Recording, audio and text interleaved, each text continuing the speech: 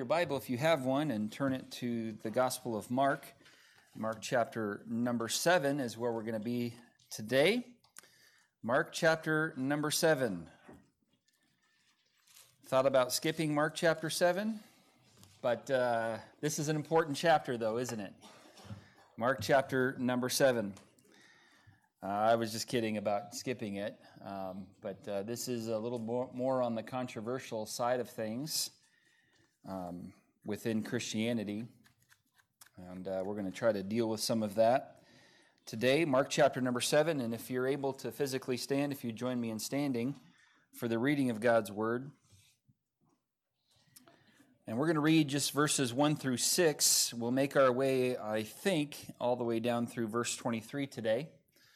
But Mark chapter number 7, verses 1 through 6 is just what we're going to read right now, and then through the message, we'll make our way down through verse number 23. The Word of God says this in verse 1, "Then came together unto him the Pharisees, and certain of the scribes which came from Jerusalem.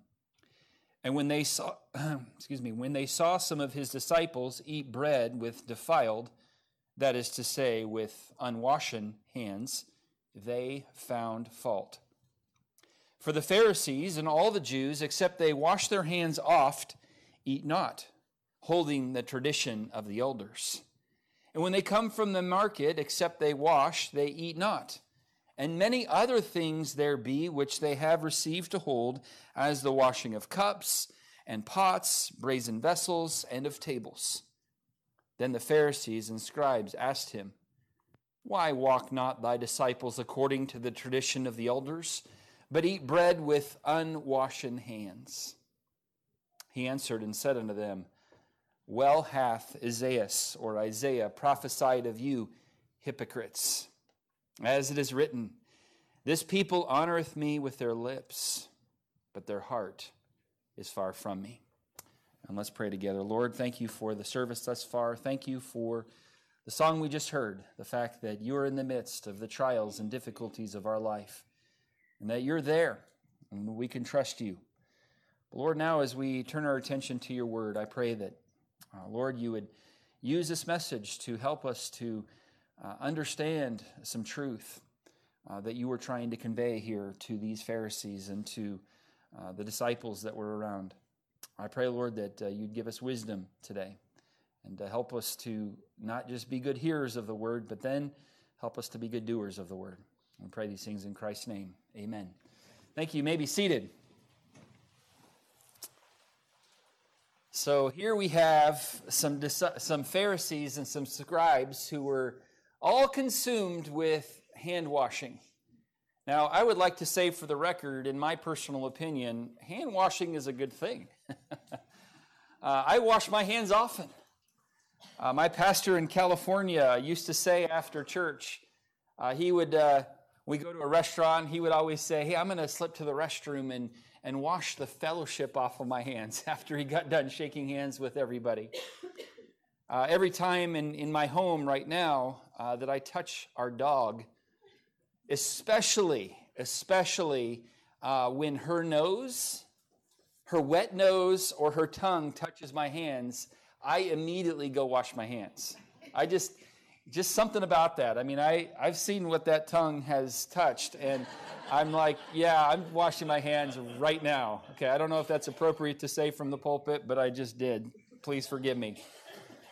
Well, during the last couple years here in America and really around the world, we've heard a lot about hand washing. I mean, how many of you before COVID were like, you wash your hands like all the time? How many of you were like that? How many were not like that and are brave enough to raise your hands? Okay. All right. Well, after COVID, of course, when we were hearing about, please wear a mask, please wash your hands, like constantly. Well, like anything, though, like I said, washing hands is a good and healthy practice, but like anything, some people can make too much of it. And such was the case of the Pharisees and the scribes here in Mark chapter number 7. So today we're going to look at those Pharisees and scribes who had clean hands, but their hearts were dirty. And so let's go ahead and dive into this passage, and hopefully these things will help us to learn and grow in our own Christian lives. First of all, let's look at number one here this morning. The Pharisees had a critical heart.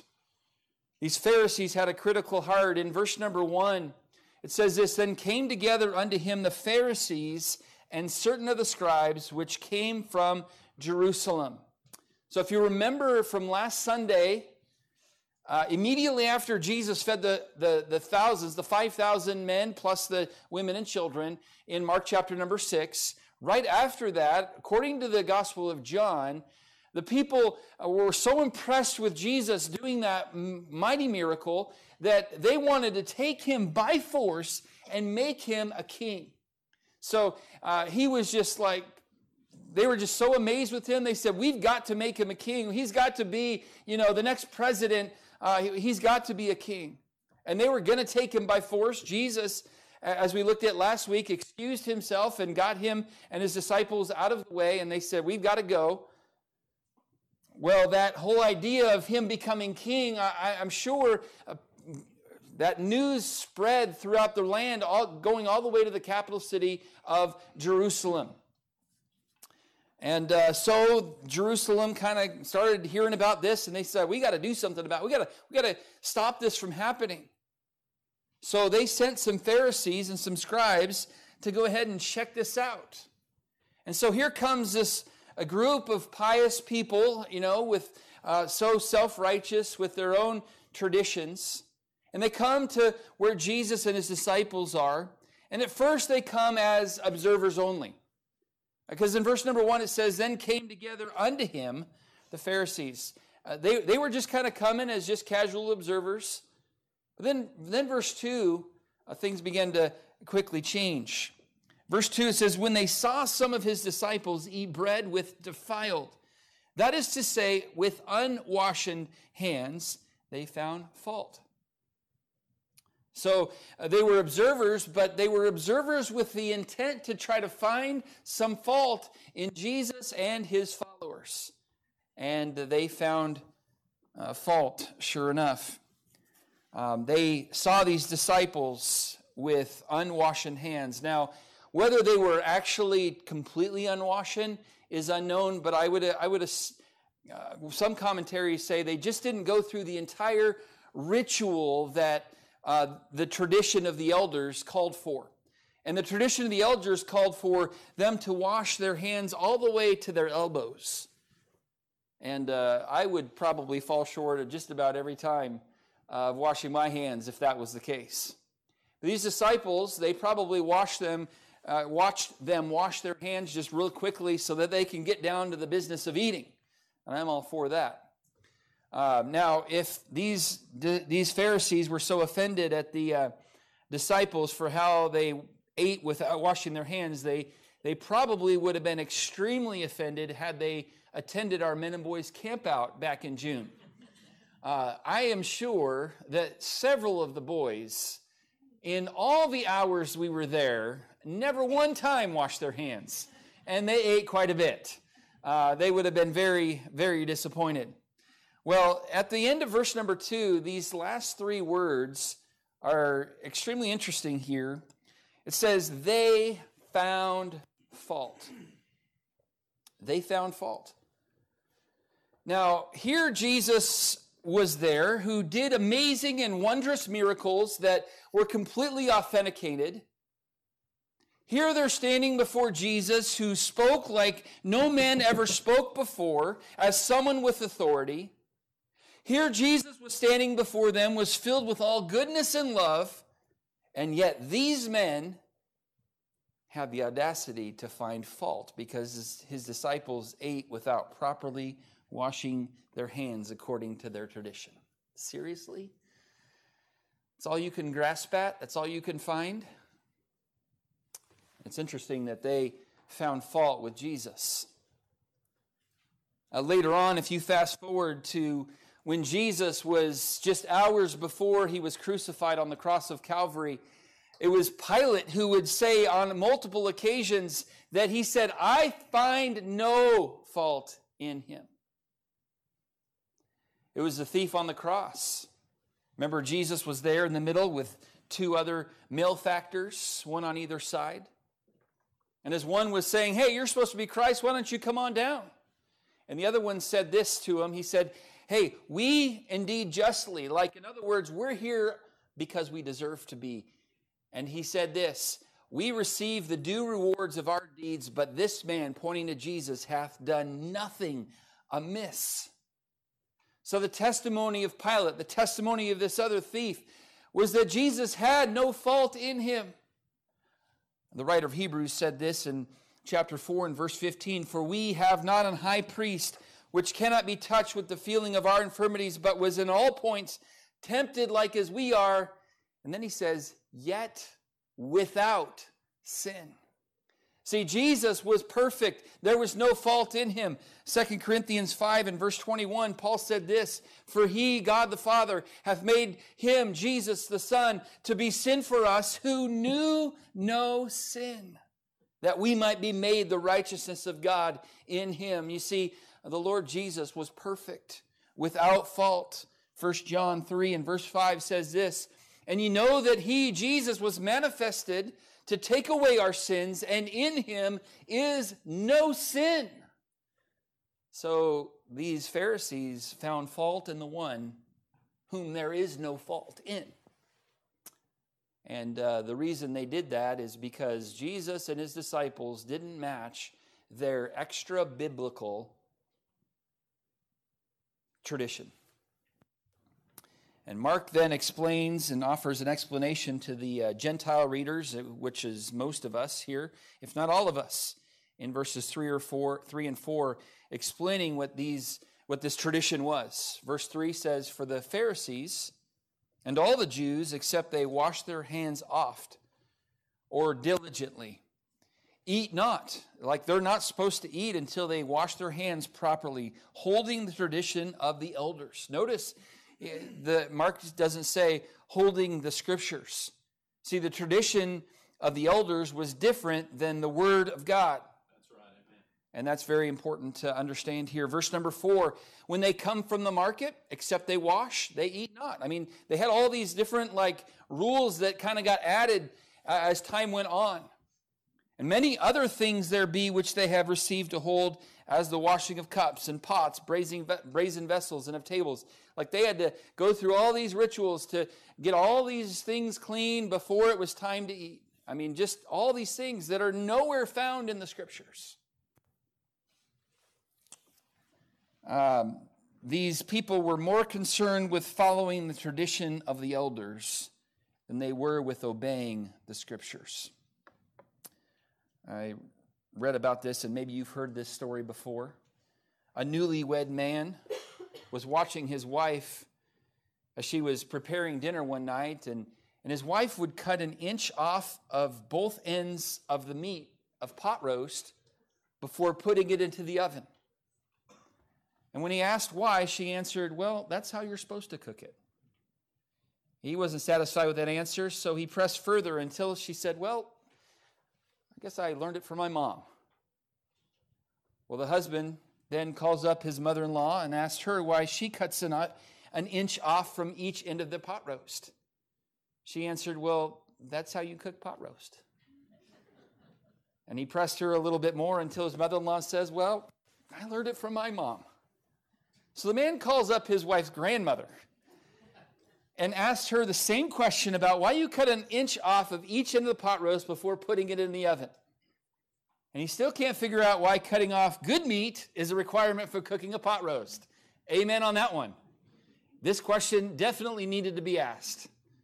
She says, well, my mom did it that way too. Let me call her.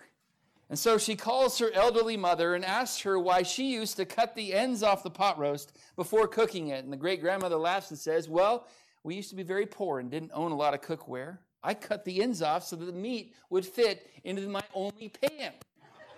And that became a tradition. And these ladies all the way down just says, well, we have to do it because that's the right way. And that's how traditions kind of end up starting. Another story I read about many years ago, a very poor man who was wanting to really get close to the Lord, to his particular religion. I don't know if he was a believer. I doubt it. But many years ago, this very poor man lived in a remote part of China, and every day before his time of meditation, in order to show his devotion, he put a dish of butter up on the windowsill as an offering to God, since food was so scarce. And he said, I only have this little butter. I want to show you, God, that I'm really sincere about this. Well, one day his cat came in and ate the butter. And so to remedy this, he began tying the cat to the bedpost each day before quiet time, so that his butter would be safe as an offering to God. Well, this man was so respected for his piety that others ended up joining him as disciples and worshiped just as he did. And generations later, long after the man was dead, his followers still placed an offering of butter on the windowsill during their time of prayer and meditation. And many bought a cat and tied it to the bedpost, thinking that was part of the worship experience. See, tradition, that's the way kind of tradition ends up happening. And that's how many of the traditions came down to these Pharisees. Something good kind of ended up going a lot farther than it needed to, and all of a sudden now it's the law, and now it's a definition of whether you are spiritual or not. And so they come and they find Jesus and his disciples who do not match up with the tradition of these elders that had gotten passed down over time. And so they found fault. They got him, or so they thought. And so they asked him in verse number 5, they say, thinking that this is kind of the drop the mic question, that, hey, we've got him right where we want him. The checkmate question. Verse number 5, the Pharisees and scribes asked him, why walk not thy disciples according to the tradition of the elders, but eat bread with unwashen hands? We got him now. We've tripped him up. But if you notice, that's verse 5, but there's a verse 6, and we come into the words of red. If you have a red letter Bible, we get some powerful words written in red. And that comes to number 2 here. So we see the Pharisees had a critical heart, but then number 2, Jesus condemned their hypocrisy. In verse number 6, here's the response of our Savior. He answered and said unto them, well hath Isaiah prophesied of you hypocrites. As it is written, this people honoreth me with their lips, but their heart is far from me. And that's a reference back to Isaiah chapter 29 in verse number 13. Jesus did not mince words. He wasn't trying to be gracious in this particular moment. Because here's what he calls them in verse number 6. He prophesied of you, and then he calls them the name hypocrites. Wow. That's a pretty powerful word. I don't think the Pharisees were shocked. The Pharisees had already had some run-ins with Jesus, and it didn't go so well. But here Jesus calls them publicly hypocrites. By the way, not the only time he calls them hypocrites. In Matthew chapter 23, as Jesus preaches his most intense message and sermon in Matthew chapter 23, verse 25, he says, woe unto you, scribes and Pharisees. And then he calls them that name again, hypocrites. For you make clean the outside of the cup and of the platter, but within they are full of extortion and excess. Thou blind Pharisee, cleanse first that which is within the cup and platter, that the outside of them may be clean also. And then he says, woe unto you, scribes and Pharisees, hypocrites! For ye are likened unto whited sepulchres, which indeed appear beautiful outward, but are within full of dead men's bones and of all uncleanness. Even so also ye outwardly appear righteous unto men, but within ye are full of hypocrisy and iniquity. And so here as Jesus calls them hypocrites, he tells them that, look, you're walking around talking about how great you are, but your heart is far from the Lord. And going back to that Matthew 23 passage, Jesus called them hypocrites, and he said, you make clean the outside of the cup and the platter. Within they are full of extortion and excess. And many times, Pharisees fall into this for sure, but us believers can fall into the same thing where we just focus on the outward, and as long as everybody thinks I'm doing good, all is well. I have here this morning a beautiful cup. I asked my wife, can you give me the most elegant, beautiful cup? I was going to pick my Raider cup, but that was, anyway, no. So I have a beautiful cup here, and doesn't it look nice? Julie, would you come up here for a quick second? This is a beautiful cup. It's so pretty, clean. But inside here, I have some creek water from right over in our property over here. And there's some mud in there, and there might be some creepy crawlies, I don't know, really small creepy crawlies.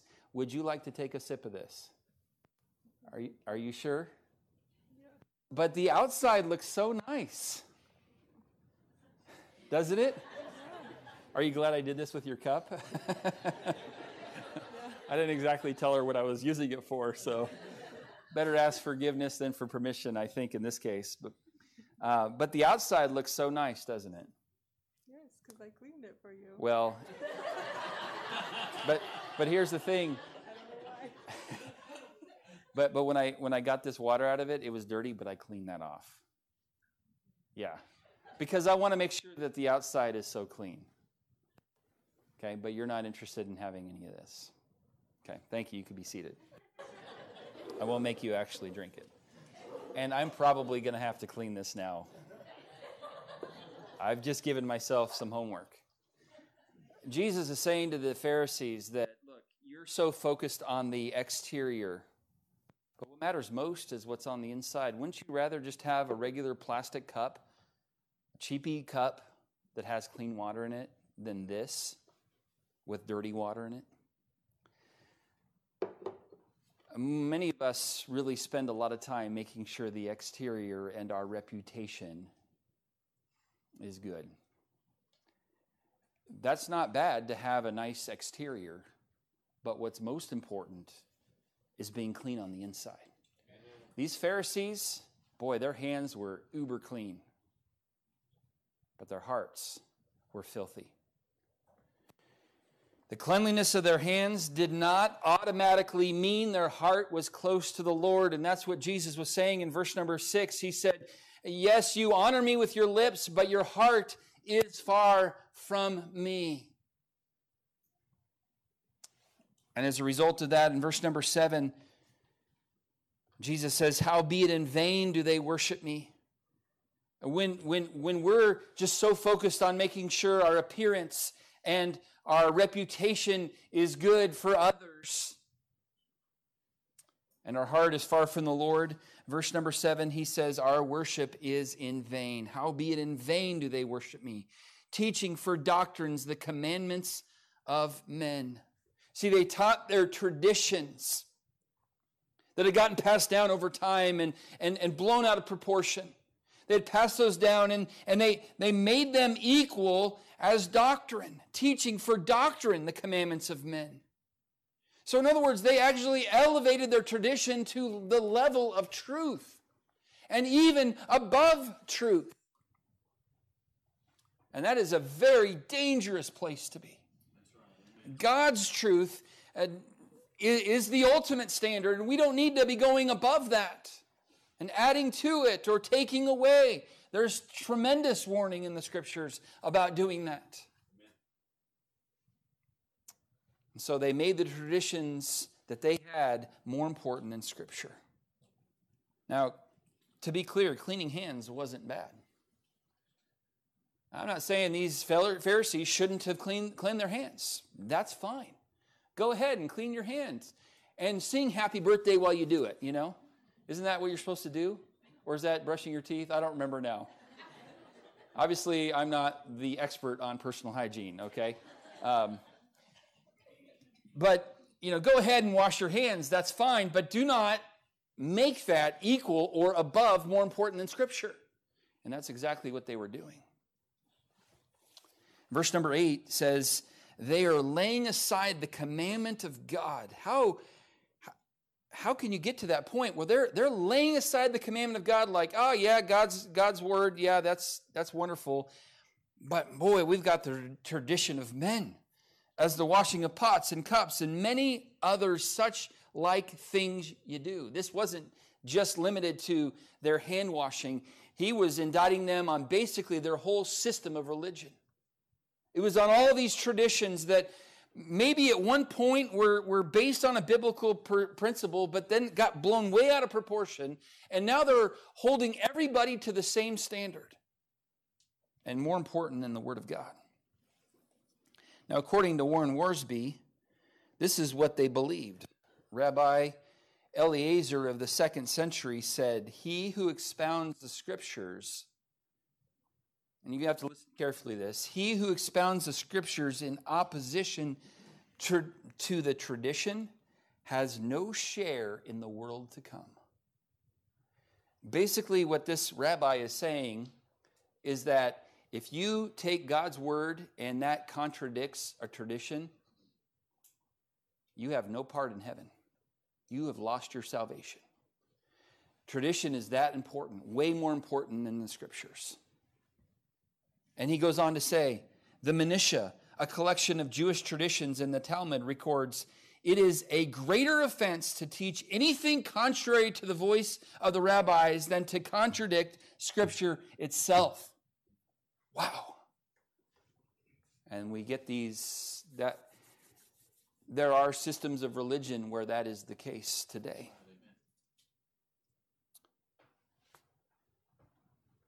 Look, tradition does not trump truth. Truth trumps tradition. To be very clear, I want to say that again. Tradition does not trump truth. Truth trumps tradition. And verse number 9, as we continue reading through Jesus' response here as he condemns their hypocrisy, says in verse number 9, full well ye reject the commandment of God that ye may keep your own tradition. He's saying, you're throwing away the Word of God in order for you to keep your tradition, and that becomes the standard. No. And then he goes in verses 10 and 11 and 12, and he gives an example of how these people were making the Word of God of none effect. And verse number 10, let me go ahead and read it. He says, for Moses said, we know this is in the Word of God, honor thy father and thy mother, and whoso curseth father or mother, let him die the death. That's the Word of God.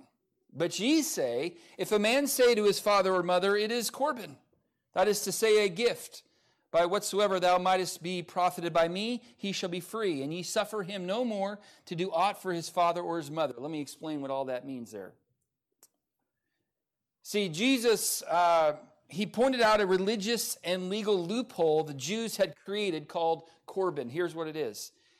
They had transgressed the 5th commandment, which has as its principle to honor thy father and mother. Children were to respect their parents and to take care of them. In the Old Testament, God said, whoever curseth father or mother, let him die the death. Well, children could be put to death for cursing their parents. And this was such a great irritation to God that he would punish those that did it if men did not. But now these men got around the commandment of God by their tradition. Tradition taught that it was good to give to the priests when their parents came to the point in their lives that they needed help from their children. These men claimed that they had given all they could spare to the priests. Therefore, the law released them from any obligation to their parents. The problem with that way of thinking was that it went against the commandment of God, which should always have priority over the laws of men. And this was their sin, which Christ reminded of them of, and which led him to call them hypocrites. And that's what Corban was. It's a gift. No, I've set this aside for the work of God. because that's what tradition said for me to do. And then they're kind of excused from having to take care of their parents, which is taking tradition and putting it over the Word of God. So he said in verse 13, you've made the Word of God of none effect through your tradition, which you have delivered in many such like things you do. He said, that's just one example. I can give several. I'm just picking that one, the Lord says. The Jews had many more of these tedious oral laws. For instance, here's an interesting one that I read. He said, if a Jewish man was carrying a pot, okay, let's say this is a pot. I'm not going to actually do this. I know what's good for me here. But he carried a pot and was touched by a Gentile. That pot had to be broken into pieces. And the largest piece of broken pottery couldn't be any larger than a man's big toe. Now, could you just see a Pharisee breaking a pot after it got touched by a Gentile and taking these pieces and getting his toe out and kind of making sure that they're not bigger? Oh, I need to make this one smaller. Can you imagine that? That's ridiculous. So Jesus condemns and confronts their hypocrisy. Now let's kind of take it back to you and I for a minute. Here's kind of the point of the message. And number 3, let's notice we are called to hearken. Verse 14, and when he, Jesus, had called all the people unto him, and let's be part of all the people this morning and listen to what Jesus has to say. When he had called all the people unto him, he said unto them, hearken unto me, every one of you, and understand. The word hearken means to listen, to lend the ear, to attend what is uttered with eagerness or curiosity, and it means to regard, to give heed to what is uttered, to observe or obey. This word hearken there is on there on purpose. He doesn't want us just to listen to what he wants us to apply these truths to our lives, and so we are called to hearken. So Jesus calls all the people to teach them truth, and what is the truth here? Let's keep reading in verse number 15. There is nothing from without a man that entering into him can defile him. He said, you're so concerned about the little germs that may be on, when we were at the men and boys camp out, I brought that out a minute ago, eating those hot dogs with unwashed hands, which many of us did. Were there germs on there? Probably a little bit. Maybe in some of the boys' cases, probably a lot of it. But there's nothing from without a man that entering into him can defile him. For the things which come out of him, those are they that defile the man. And of course, it's a reference to the digestive system of human beings that God created in us. The things that aren't supposed to be there end up exiting us. Verse 16, Jesus says, if any man have ears to hear, let him hear. And when he was entered in the house from the people, so he made that comment in front of everybody. And then they go into the house. Then verse 17 says, his disciples asked him concerning the parable. And can you explain a little bit more of what you meant there? And then Jesus says, are you so without understanding? Also, do you not perceive that whatsoever thing from without entereth into man, it cannot defile him? Because it entereth not into his heart, but into the belly, and goeth out into the draught, purging all meats. Again, he kind of repeats what he says there. And then verse 20, here's the real point. That which cometh out of the man, that defileth a man. For from within, out of the heart of men proceed evil thoughts, adulteries, fornications, murders, thefts, covetousness, wickedness, deceit, lasciviousness, an evil eye, blasphemy, pride, foolishness. All these evil things come from within, and those are the things that defile the man. Here's some thoughts here that I want to leave us with this morning. First of all, the heart of man's problem is always a problem within man's heart. That's right. The heart of man's problem is always a problem with man's heart. We cannot fix our problems with a change of action. Hey, maybe I just need to go to a class, or maybe I need to be in a different environment. That's not what's going to keep me from doing the things mentioned in verse 21 and 22. That litany of things that comes out of the heart of man. How can I fix that? I know we need to have new politicians. We need to get a new guy in the White House. That would sure help everything. We really don't need somebody new in the White House to fix all of this stuff. And we need a new heart. Jeremiah chapter 17 and verse number 9, the Bible says, the heart is deceitful above all things and desperately wicked. Who could know it? The next verse says, I, the Lord, search the heart. I try the reins, even to give every man according to his ways and according to the fruit of his doings. There are two basic schools of thought about human goodness and evil. A humanist would say that all people are basically good at heart. But because of a lack of education or poverty or a poor environment or association with bad people, then a person gradually falls into evil. The other position is that man is basically born with a sinful nature and must be redeemed by Jesus Christ. Of course, that is the position taught by the Bible. Now, the bad news is this, ladies and gentlemen, is that we're all sinners, bound for a place called hell. All of us. You and me both. But the good news is that Jesus died on the cross so that we could receive a spiritual heart transplant, which is what all of us need. Look, God doesn't want to patch up your old heart. He wants to give you a brand new one. God spoke through the prophet Ezekiel to show us that the sinful humanity's only hope is to get a brand new heart. God promises in Ezekiel 36, a new heart also will I give you, and a new spirit will I put within you. I will take away the stony heart out of your flesh and will give you a heart of flesh. Look, friend, we don't need to turn over a new leaf. We need new life. That's what's going to help us from producing these things that defile a man because they come out of our heart.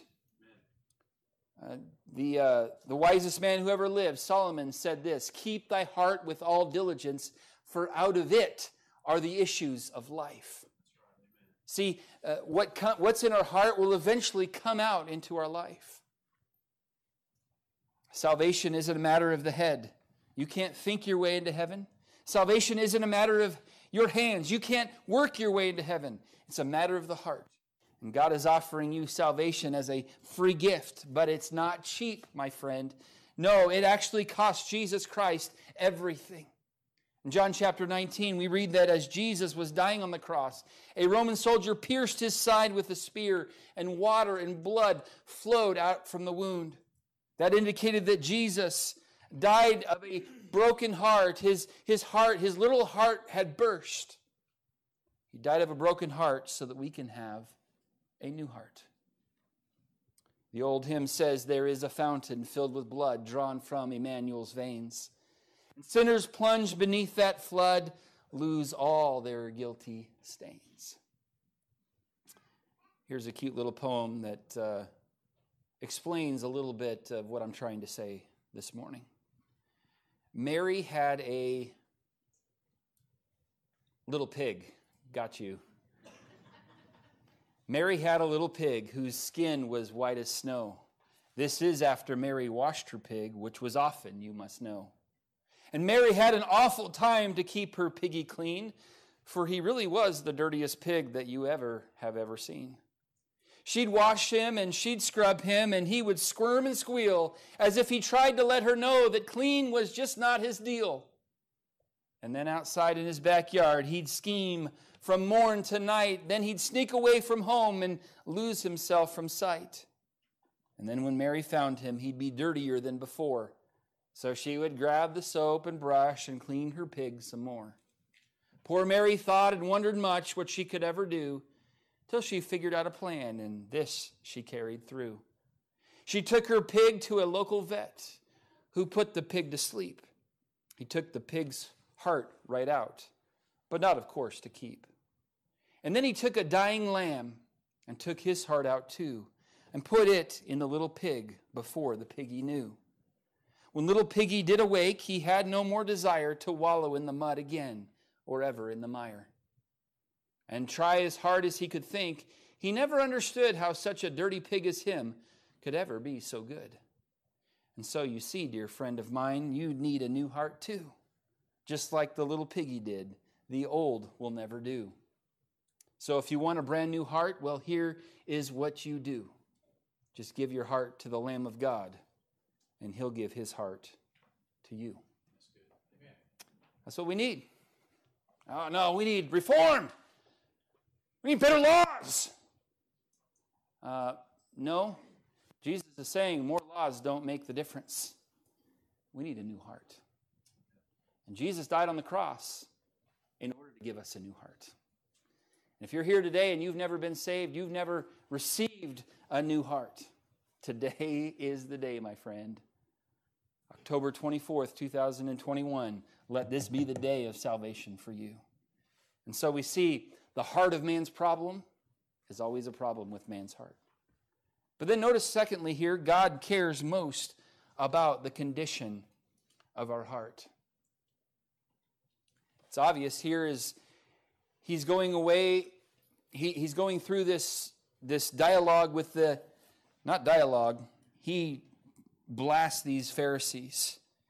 And he said, your heart is far from me. The externals, they may be there. You may have checked all the boxes, but your heart is far from me. 1 Samuel chapter 16 and verse number 7, as Samuel is looking at Eliab to be possibly the next king of Israel. And Eliab certainly looked like he could be because all the external things were there. I mean, he was good looking, he was tall, he was a natural leader. And Samuel said, surely the Lord's anointed is before me. And God said, no. And here's what he said. The Lord said unto Samuel, look not on his countenance or on the height of his stature, because I have refused him. For the Lord seeth not as man seeth. Man looketh on the outward appearance, but the Lord looketh on the heart. God cares more about the condition of our heart than He does on anything else in our life. Say, well, I care about what people think of me. I care about my looks. I care about my appearance. I care about my reputation. God cares most about our heart. How's your heart today? Y'all look great to me. God can see past the facade. What is the condition of your heart? You may appear beautiful on the outside, but what's inside? That's what matters the most, my friend. God cares most about the condition of our heart. The Bible does speak about our actions. It does speak about our outward appearance, but the overwhelming emphasis in the Scriptures is on the condition of our heart. God cares most about the condition of our heart. Thirdly, we see here that standards do not equal spirituality. These Pharisees, they had it all together. They were following all the rules that they had made themselves. They were following all these traditions, and they checked all the boxes. And they thought they were pretty spiritual because they did. And they walked around not just thinking they were spiritual, but that anybody else who didn't match up to them was automatically unspiritual. And so they come to these disciples and they say, they're not following one of our traditions. They must be unspiritual. No. Standards do not automatically equal spirituality. Can I give you a personal, transparent illustration? I attended Bible college for 4 years. Talk about rules and regulations. Bible college, you can relate, my friend. Brother Michael is in Bible college right now. And the handbook, I remember the first week of school. I went to public school all my life until I get to Bible college. And I was excited to, be in a Christian school for the first time and be around a bunch of Christians, and I was excited about it. And then the first week they hand out the handbook, and I was like, can we do anything? I mean, do we have to get like a permission slip to breathe? I mean, that's kind of how I felt that first day or two. But I can attest to this, and I'm not proud to testify to this truth, but there were moments while I was in Bible college where I was checking off all the external boxes. Dressed just right, hair just right, Now my hair is always just right because it's not there.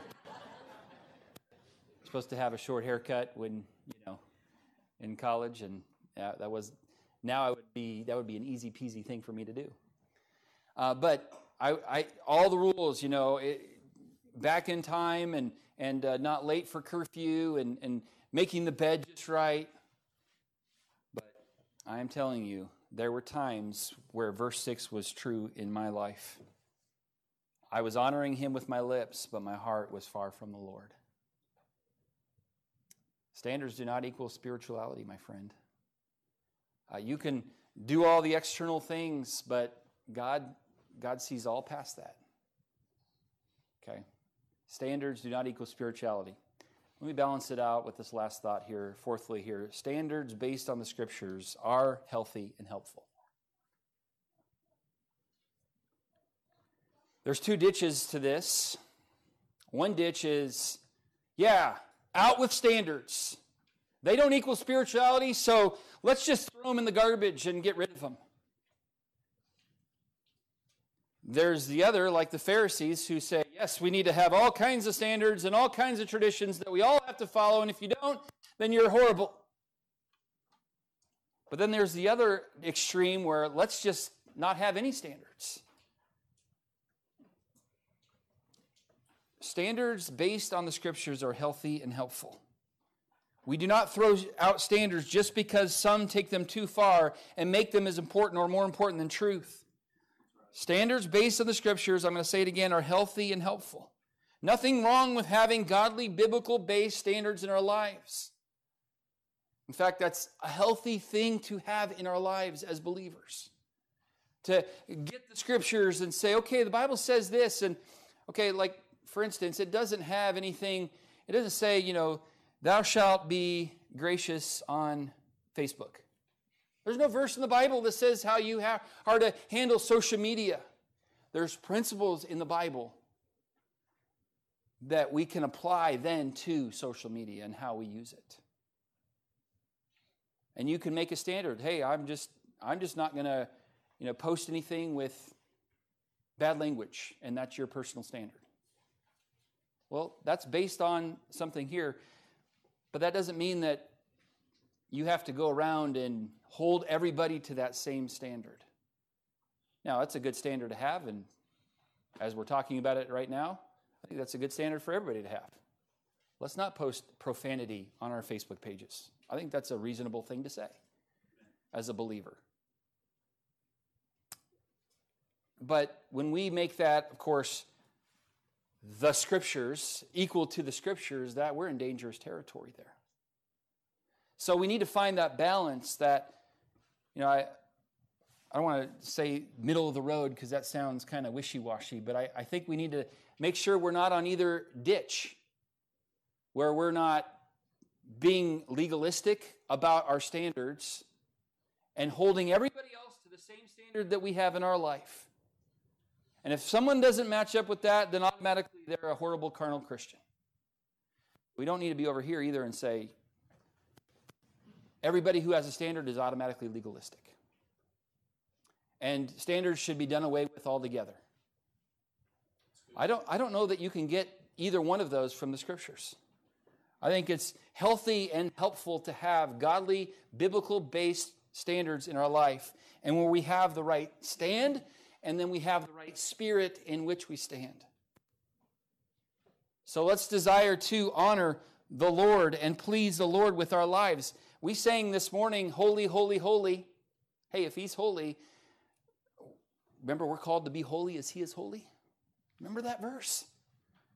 That's going to require some practical working that out in our life. Making some standards. Making some guidelines for my life. But I'm not going to go around and look down my nose at everybody else who doesn't have the same standards that I do. See, we need to have a gracious spirit towards others. So what I'm trying to say is let's strive to have the right stand with the right spirit. Let's develop godly standards for ourselves and a gracious spirit to others. Let's not allow ourselves to become critical of others and cause division in our church, and that could easily happen. Oh, you don't do it the way I do it, so, One day maybe you'll mature like me. That's the wrong attitude.